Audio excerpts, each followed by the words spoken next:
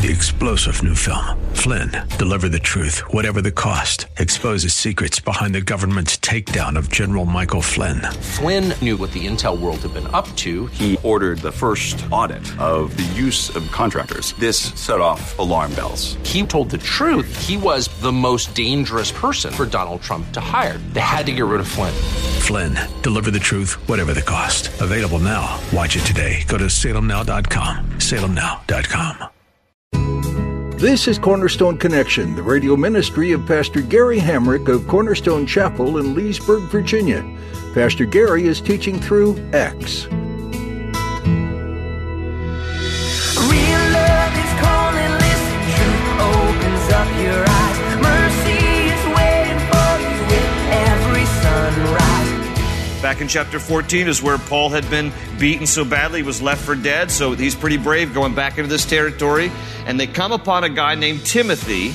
And it tells us that his mother was Jewish and she was a believer. Dad was Greek and it doesn't say he was a believer. So probably this is not unfamiliar to some of you. Where you're in a marriage where one of you is a believer, your spouse is not. That's the case here. His mother, who is named later in Scripture, we find out her name is Eunice. She is Jewish and a believer. Dad is a Greek and probably not a believer. The Apostle Paul is heading out to spread the reach of the gospel message. It's not going to be an easy journey, but Paul isn't alone. Today, Pastor Gary will introduce you to Timothy, one of Paul's traveling companions. Timothy was young, but would become a dear friend to his mentor. He would also be the subject of future letters from Paul that we get to learn from. Timothy may not have been the perfect candidate, but God chose him anyway, and He's chosen you to do something for the kingdom too. At the close of Pastor Gary's message today, I'll be sharing with you how you can get a copy of today's broadcast of Cornerstone Connection. Subscribe to the podcast or get in touch with us. But for now, let's join Pastor Gary in the book of Acts, chapter 15, with today's edition of Cornerstone Connection. So chapter 15, verse 30 says that the men were sent off and went down to Antioch, where they gathered the church together and delivered the letter. The people read it and were glad for its encouraging message. Judas and Silas, this is obviously not Judas Iscariot, he's long gone, different Judas, a believer. Judas and Silas, who themselves were prophets, said much to encourage and strengthen the brothers. After spending some time there, they were sent off by the brothers with the blessing of peace to return to those who had sent them. But Paul and Barnabas remained in Antioch, where they and many others taught and preached the word of the Lord. So Antioch is still a major city for the early church. You know, we think often of Jerusalem and Israel, but Antioch is up in Syria. And what we have starting now at verse 36 here is the second missionary journey of Paul's. Paul's first missionary journey was around 49 to 50 AD, somewhere in there, 48, 49 AD. And now they go back to Antioch, and he's going to go on another missionary journey. Now the years are about 50 to 53 AD, but he's going to get into a big argument with his traveling companion, Barnabas. They're going to get into a fight here. It's awesome. We need to see this. And it's awesome in the sense that, hey, even people like Paul and Barnabas disagree from time to time. So that's why I think it's awesome and encouraging. But look here at verse 36.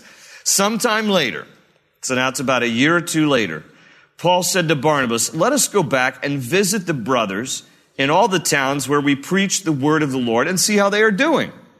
All right, so it's a follow-up visit from their first missionary journey. Let's just go back and encourage these churches. They planted various churches wherever they went. And let's go check on them. Verse 37, Barnabas wanted to take John, also called Mark, John Mark, with them. But Paul did not think it wise to take him because he had deserted them in Pamphylia and had not continued with them in the work. They had such a sharp disagreement that they parted company. Barnabas took Mark and sailed for Cyprus, but Paul chose Silas and left, commended by the brothers to the grace of the Lord. He went through Syria and Cilicia, strengthening the churches. So it starts out here in Antioch of Syria, and Barnabas takes John Mark, and they end up going to Cyprus. That's where Barnabas was from, remember? So they split, and they end up going to Cyprus. And at this point, Barnabas fades off the pages of the Bible. We don't really have any other reference to Barnabas in the rest of Acts.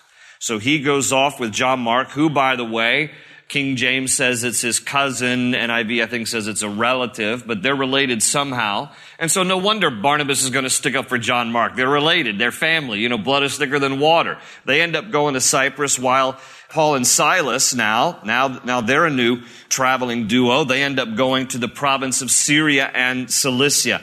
Sometimes we're reading words here that are provinces, and sometimes we're reading words that are cities. So Syria and Cilicia are provinces. They're regions. I want you to think of them like counties. So, you know, you can travel to Leesburg, you can travel to Loudoun County. So Syria and Cilicia are provinces. They're like counties, and that's where Paul and Silas are going to travel. Now, why the disagreement here? And let's try to make some sense of this. When Paul and Barnabas get ready to go and revisit these churches, they get into this dispute about John Mark. Now, it tells us back in chapter 13, if you were with us in chapter 13, that John Mark had traveled with them for a short period of their first missionary journey. But then when they got to the region of Pamphylia, they had gone through Cyprus, and then they went to Pamphylia, which is in Asia Minor, Turkey. John Mark bails. Now, we don't get any information in chapter 13. It's chapter 13, verse 13. It says he just went back home. We don't get any information as to why, but there's a little insight here in this passage, because the inference is that Paul's basically saying he chickened out. You know, it got a little tough, and, you know, things aren't always as easy as they appear, and this guy bailed. And so Paul is like, I don't care if he's related to you. He's a mamsy, and we're not taking him with us. And Barnabas stands up. He says, don't you call my relative a mamsy. He's worthy of going with us. He's a good guy, and he needs to go with us. And Paul says, over my dead body, he's not going with us. And Barnabas says, well, we can arrange that. You know, and they go out at that guy. I mean, you know, I'm embellishing the whole thing, but you get the idea. Because it does say here they got into a sharp disagreement. So what does that look like? I mean, it's just not reported. I wish the conversation were in here, don't you? I wish we could hear it a little bit, but they're going back and forth at it. Listen, I've been to Israel many times. I've seen Jewish people who like each other look like they're arguing, all right? They're just animated, so getting into a sharp disagreement must have been a wonderful sight to behold. But anyway, so they're arguing over John Mark. And Paul says here, Paul did not think it wise to take him because he had deserted them. So that's strong language. He's like, he chickened out. He deserted us. Now, Barnabas, his name means son of encouragement. He's probably leaning more on the grace side. He's an encourager by name, and probably that's part of his character. And he's like, you know what? We need to give this guy a second chance. There are some people, some of you can relate to the Barnabas side. You're like, we need to give people second chances. We need to just help people out, give them second chances. And others of you are like, they blew it once. I'm not doing this again. All right? Now, I'm not going to ask for a show of hands, but you know which one you are. Some of you relate a little bit more to Paul. Some of you relate a little bit more to Barnabas. The question becomes, who's right here and who's wrong? That's what we always want to know. Who's right and who's wrong? And you know the answer is, there's not necessarily right and wrong here. Now, I won't go so far as to say, and I've heard other people say, look at how God used a disagreement to double the impact on the kingdom. No, I don't buy that. I think that God obviously took a bad situation and made something good out of it, but I don't think he designed these two to get into a conflict just so that he could split them up and then, you know, multiply the effect across the kingdom. I think that's putting a lot on God here. I think these are two guys who are disagreeing with each other. And the one thing that is important for us to recognize is good, godly people sometimes disagree, and it's okay. Doesn't necessarily mean one person is right, one person is wrong. Just means they have a different perspective of things. They just see something from a different angle. And so we have to respect Paul's position. He's in a place where he's feeling like, you know, this is rough. I mean, in Lystra, in the city of Lystra, remember, he got left for dead. He's like, I can't take somebody with me who's not strong, because this is a life and death situation. So Paul's not wrong, and Barnabas is not wrong. It's like, we need to give the guy a second chance here. I know he bailed out on us once, but everybody deserves a second chance. Neither one is wrong. We just always want to figure out in a disagreement who's right and who's wrong. But it does seem that though I'm not going to pin this on God as if like he caused the division in order to double the effect on the kingdom, but God certainly makes something good out of the disagreement that these guys are having. Because Barnabas and John Mark go one direction, and Paul and his new traveling buddy, Silas, go another direction. And this is going to become now Paul's second missionary journey that is highlighted because, as I said, Barnabas kind of fades off the pages of history at this point. Now, I will also add this. This does not end up being a lifelong dispute because in 2 Timothy, which is Paul's last letter before he dies, before he's beheaded. And by the way, sometimes the Bible is confusing when you look at, like, a lot of times the books of the Bible are named after the writer, like Matthew, Mark, Luke, John, okay?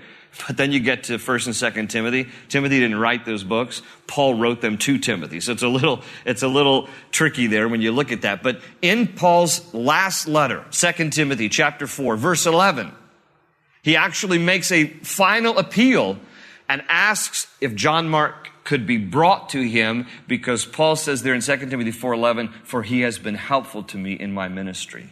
So fences are mended at some point. It just is unrecorded. This doesn't end up being a lifelong dispute between Paul and John Mark. They do end up reconnecting here. But Paul's going to go now on his second missionary journey here, and this is the path that they take.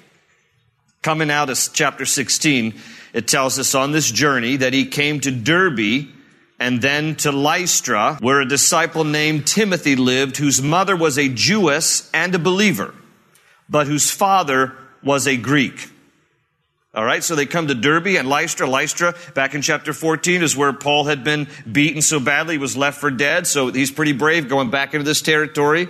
And they come upon a guy named Timothy, and it tells us that his mother was Jewish and she was a believer. Dad was Greek, and it doesn't say he was a believer. So probably this is not unfamiliar to some of you, where you're in a marriage where one of you is a believer, your spouse is not. That's the case here. His mother, who is named later in Scripture, we find out her name is Eunice. She is Jewish and a believer. Dad is a Greek and probably not a believer. And so here Timothy is. Now, by the way, in terms of what defines someone as being Jewish, is Timothy Jewish because he's got a Jewish mom, but he has a Greek or a Gentile dad? So what does that make him? And the answer is it makes him Jewish. It's very interesting when you trace Jewish heritage, the line is traced through the mother. And the reason why is because historically men would go off to war and die, and then therefore the heritage of their Judaism would not necessarily be able to be passed on if they were to die before having children. So therefore the Jewish identity is always passed through the mother, even to this day. Sometimes I have alarmed people or enthused them, whichever way you want to look at it, depending on what their perspective was, when they start telling me their family history. And when I find out they have a Jewish mother or a Jewish grandmother, I say, you're Jewish. No, I'm not. Yes, you are. And some people find out for the first time they're Jewish because it goes through the mother's line. And so Timothy is Jewish, but because he has a Greek father who's Gentile, Timothy's kind of grown up in the Gentile part of the home. Now, his mother's had a tremendous influence on him. But we're going to see here that there's a part of Timothy here that needs to be fixed because it's more influenced by his father than his mother. So here's the part that has to get fixed. Take a look here. It's not very pleasant, but here's what it says. Verse 2, the brothers at Lystra and Iconium spoke well of him.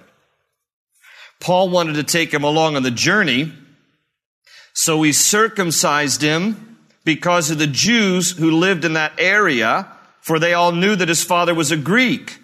As they traveled from town to town, they delivered the decisions reached by the apostles and elders in Jerusalem for the people to obey, the letter that we talked about earlier. So the churches were strengthened in the faith and grew daily in numbers. All right, let's back up here. What is going on? Wait a minute. First of all, I thought in chapter 15, we just got through learning how the Gentiles didn't have to go under the burden of the law. Why in the world is Paul circumcising Timothy? It seems like he's imposing the law on him. Listen very carefully. He did not circumcise him as a matter of salvation. He circumcised him as a matter of sensitivity. Now here we go again. Chapter 15, that's what we started talking about. about how you do whatever leads to peace and mutual edification. You have to be very careful about what could offend somebody and cause them to stumble. There's a problem here with Timothy. He's got a Jewish mom, but he's got a Gentile father. And Paul's going to take him with him on his missionary journey, and they go first to the Jews and then to the Gentiles.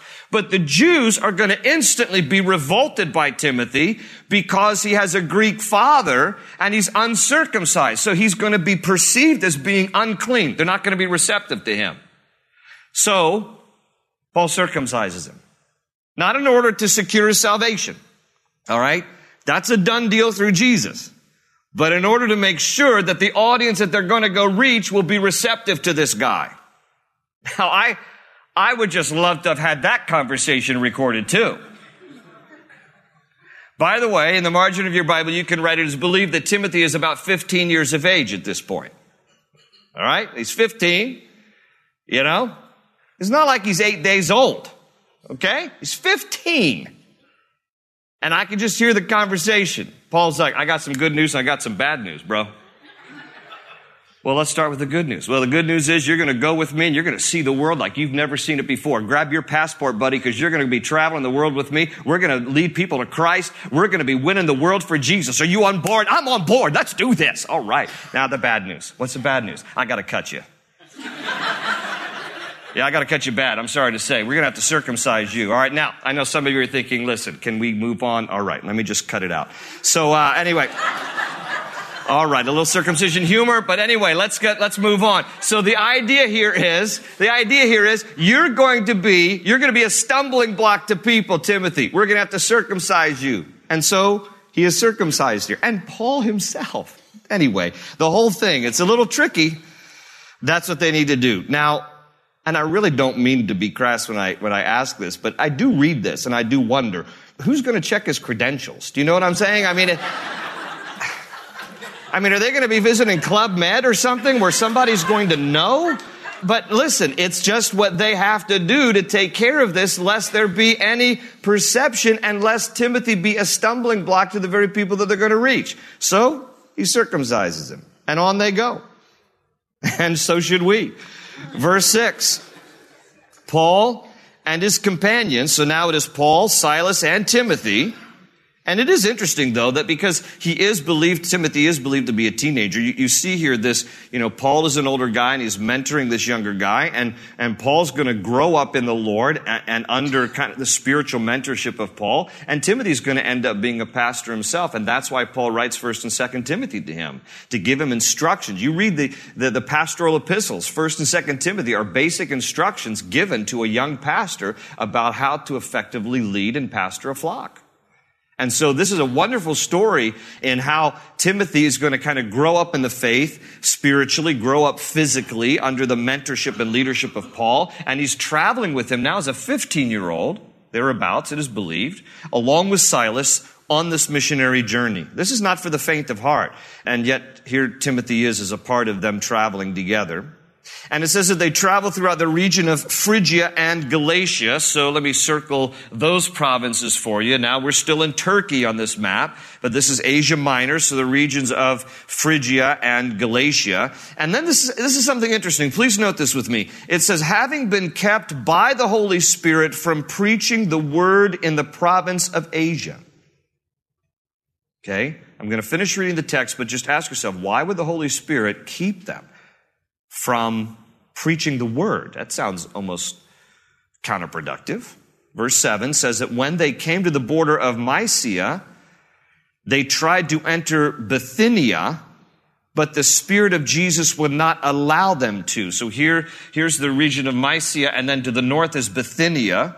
Okay?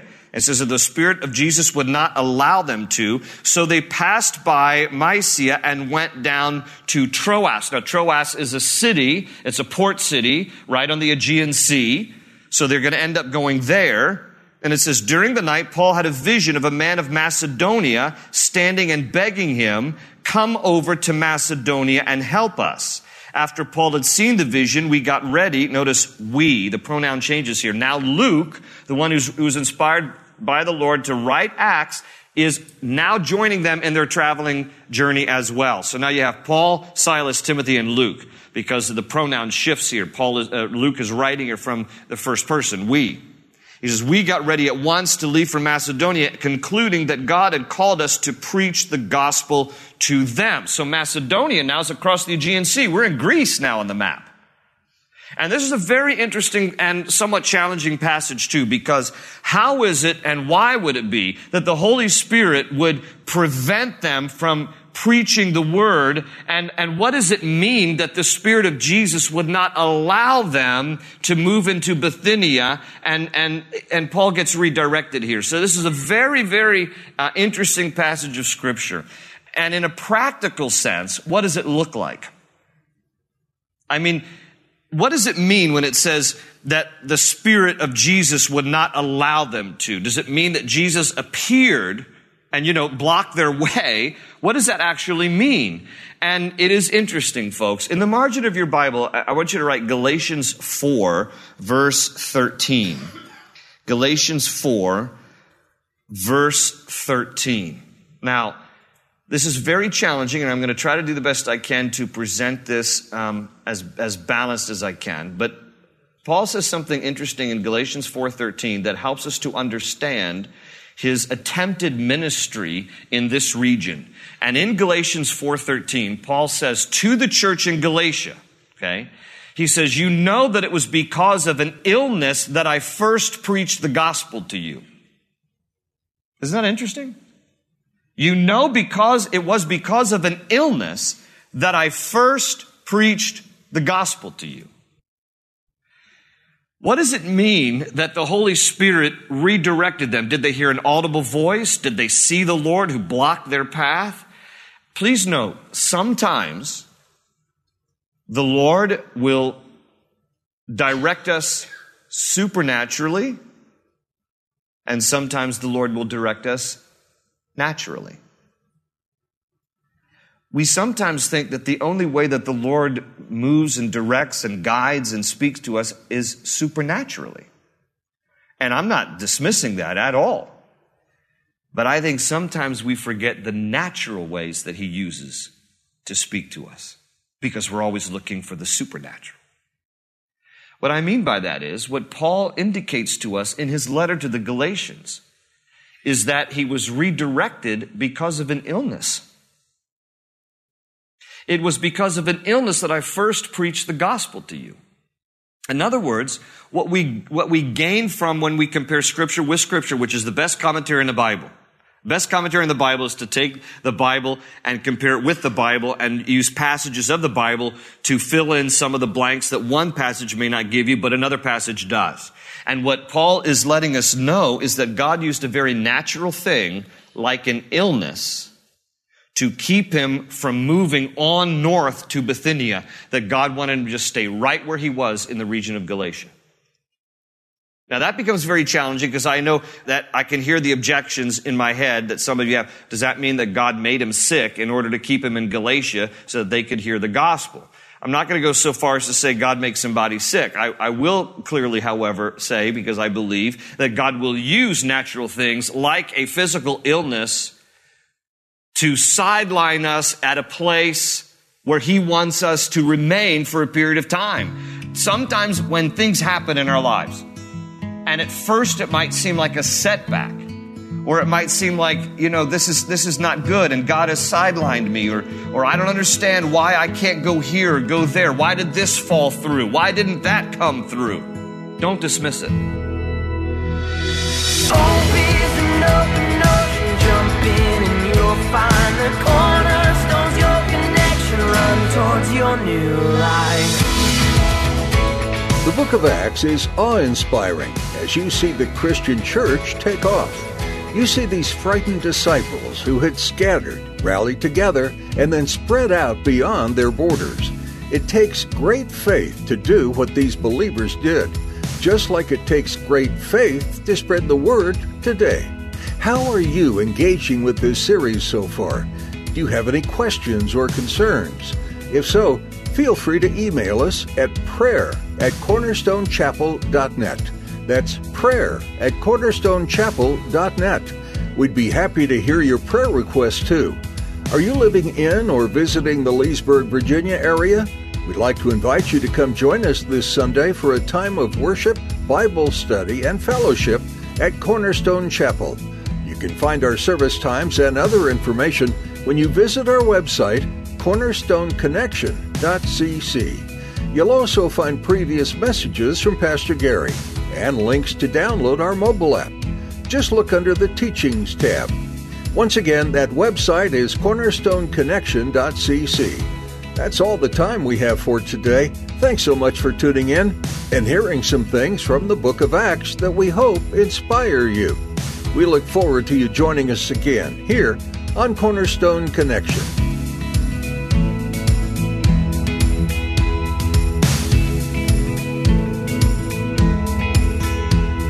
They say you're a wandering soul, that you've got no place to go, but still you know, you're not alone. Real love is calling, listen, truth opens up your eyes. Mercy is waiting for you with every sunrise. Hope is an open ocean, jump in and you'll find the cornerstone's your connection. Run towards your new life.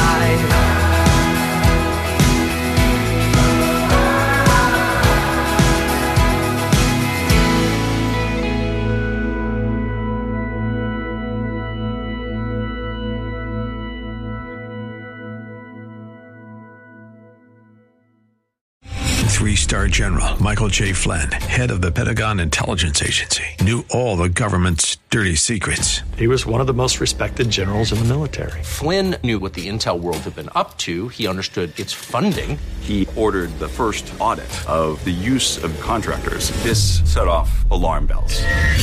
The explosive new documentary, Flynn, Deliver the Truth, Whatever the Cost, uncovers the facts behind this scandal. Flynn told the truth. He was the most dangerous person for Donald Trump to hire. I find out the worst enemy that I'm going to face in my life is right here in America. They took my assessment and they wanted me to change it. And I was like, I'm not changing it. They had to get rid of Flynn.